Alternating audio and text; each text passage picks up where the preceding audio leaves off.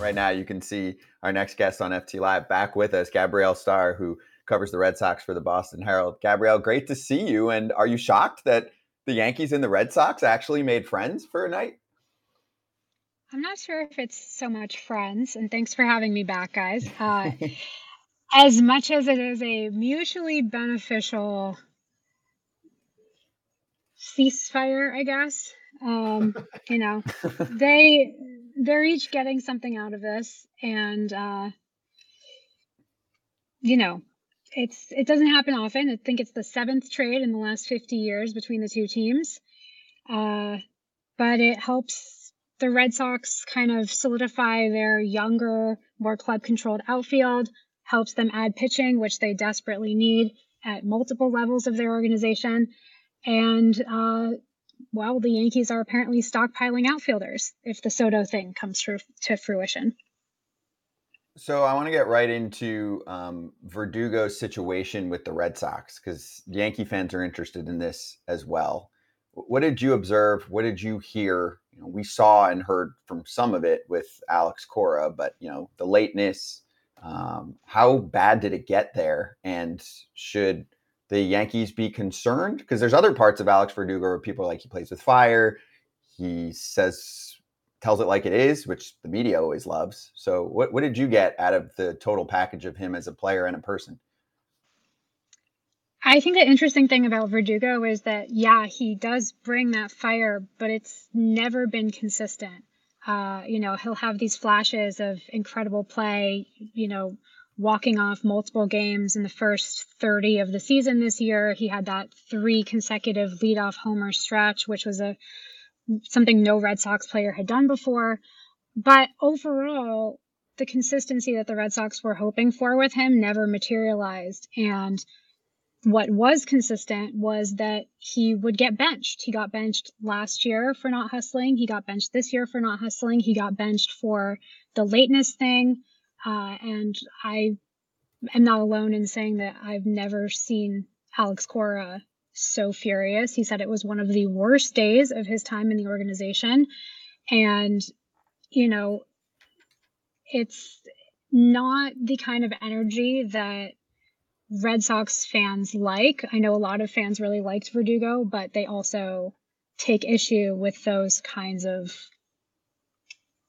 incidents happening because that's not the kind of energy that they want representing the team. And it was very clear that the Red Sox were not interested in extending him. They did not talk to him about extensions. And with Jarren Duran coming up, Ceddanne Rafaela coming up, the signing of Masataka Yoshida last winter, there was really no need to come to that kind of agreement. So I think the interesting thing this year is this is Verdugo's last year of club control.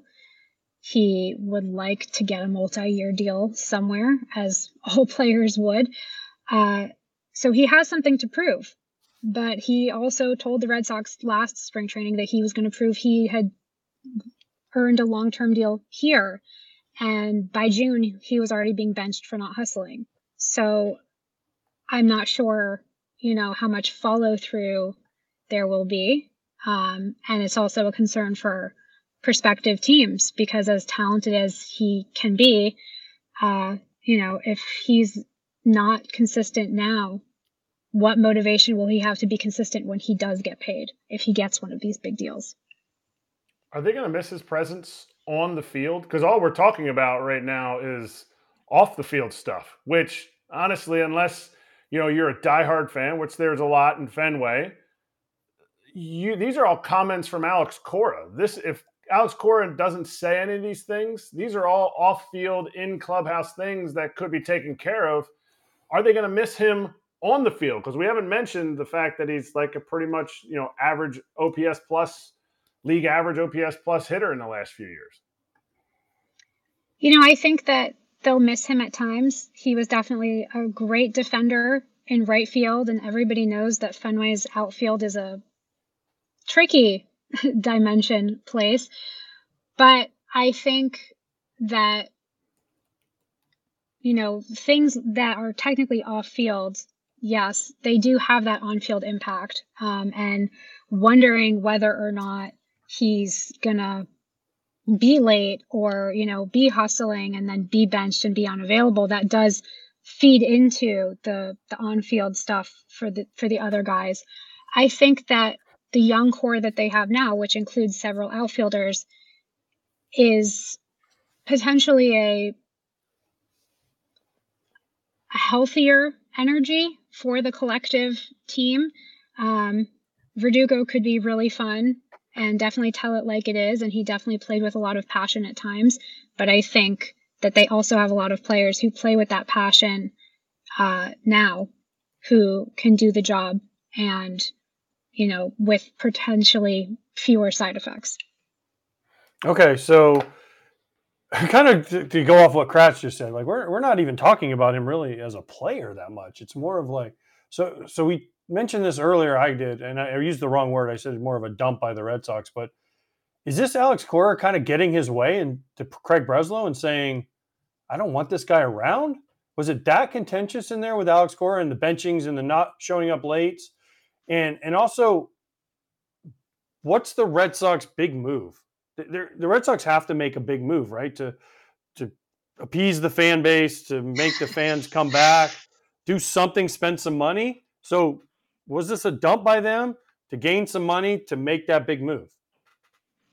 I really don't think so. I mean, he was going to get a significant raise in arbitration this year, his final year of arbitration, but I think it's more that they knew they could get something in return for him. And because they don't technically need him in the outfield because of all of these younger players, they figured it would be a mutually beneficial thing to trade him. They added 3 pitchers. I cannot remember the last time a Red Sox trade netted 3 pitchers. And, he'll probably hit well at Yankee Stadium. There will be less friction for sure. There were definitely times that his relationship with Alex Cora was quite tense. There have been suggestions that Cora did really want him to be traded. I think this is just a healthier all-around situation.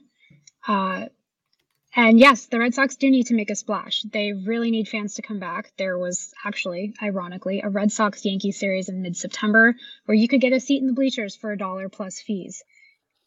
Those are early 1970s bleacher prices right there. So the Red Sox know that fans are not intrigued, but they're focusing on pitching as their top priority, primarily starting rotation. And that is what will make the big splash. And when this team has good pitching, everyone's seen what they can do. They go to the postseason when they have good starting pitching. And when they don't, they finish last 3 times in 4 seasons. So that is what's going to be, potentially the big move. And Breslow, as a former pitcher and former VP of pitching for the Cubs, is the guy to find those pitchers. And Andrew Bailey will be the guy to make sure that they're healthy and effective this season, which is something the Red Sox have lacked for a long time. Will Sox fans lose their mind if Verdugo goes to San Diego in a Yankees trade for Soto? Will they just forever hate on Craig Breslow, even though it is Alex Cora's move? Will they forever hate on the fact that he brought Juan Soto to the Yankees? I think the thing with Soto is, as you guys mentioned before, the defense is not ideal. So the Yankees are, as talented as Soto is at the plate, the Yankees are continuing their trend of trying to slug their way to the postseason. And Soto is a Scott Boras client. So the likelihood of him going to free agency and not accepting an extension this year from the Yankees is quite high, especially because he could become one of these first $500 million contract players, presuming that Ohtani becomes the first in the coming days. So I think, yes, some Red Sox fans would say, oh, this is what brought Soto. This is, this sucks, whatever. But I think that Red Sox fans should be more focused on, who the Red Sox are adding, potentially Yamamoto or one of the other free agent starters, probably 2. They could definitely use, more than one free agent signing. They have the financial flexibility to do that, or to make a huge trade. And that should be the focus, because no matter what happens with Verdugo, he's gone. He's not coming back. So if the Yankees bundle him in this trade, fine. Red Sox fans should focus on the future. They shouldn't look back. There's too much of that already. Man, no, I want fire from Yankees. I want fire from Red Sox fans. They are pissed off. I want them to be pissed if they get Soto because of Verdugo. They should. Well, they can look at Craig Breslow. What they're doing. Huh? What are the Red Sox doing? That's what I want to double down on. So Gabrielle, the ownership group in their first 18 years running the team were top 5 in payroll.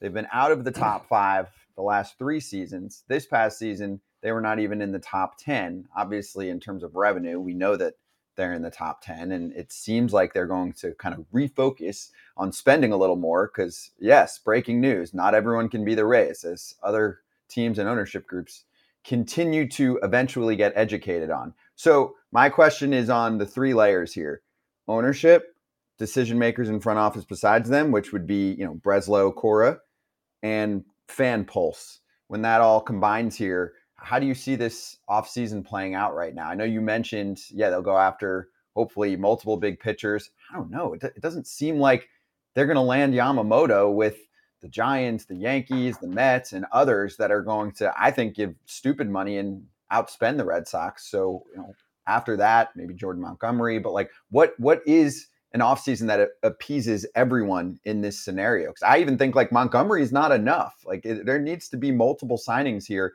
for them to be contenders in one of the best divisions in baseball, right? Definitely. And I mean, let's get this out of the way right now. All of this is stupid money, right? I mean, I love baseball. We all do. That's why we're here. But at the end of the day, when you're talking about potential $500 million contracts for a game, it's all stupid money. Nobody needs $500 million. I do. I mean, we all do. But the point is, how are you really going to spend $500 million? Give it to me. I'll show you.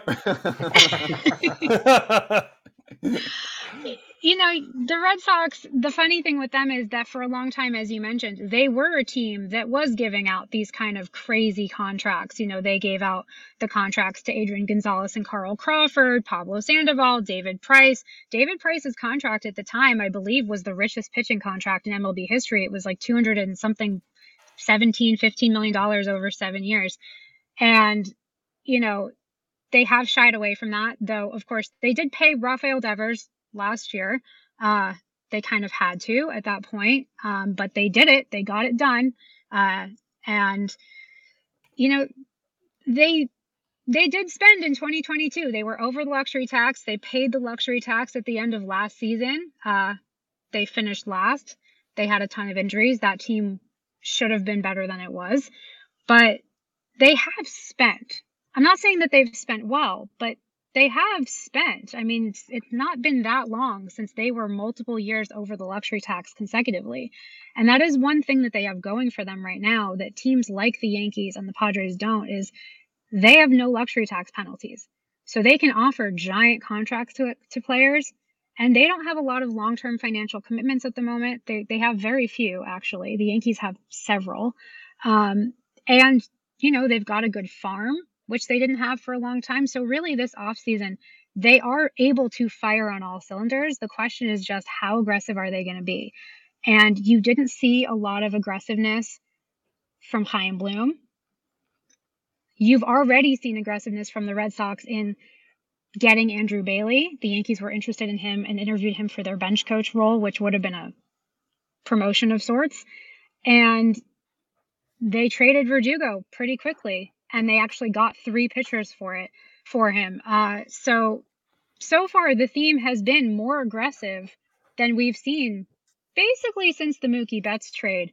And the only thing aggressive about that was how much the Red Sox wanted to unload David Price's contract. So, they need to spend.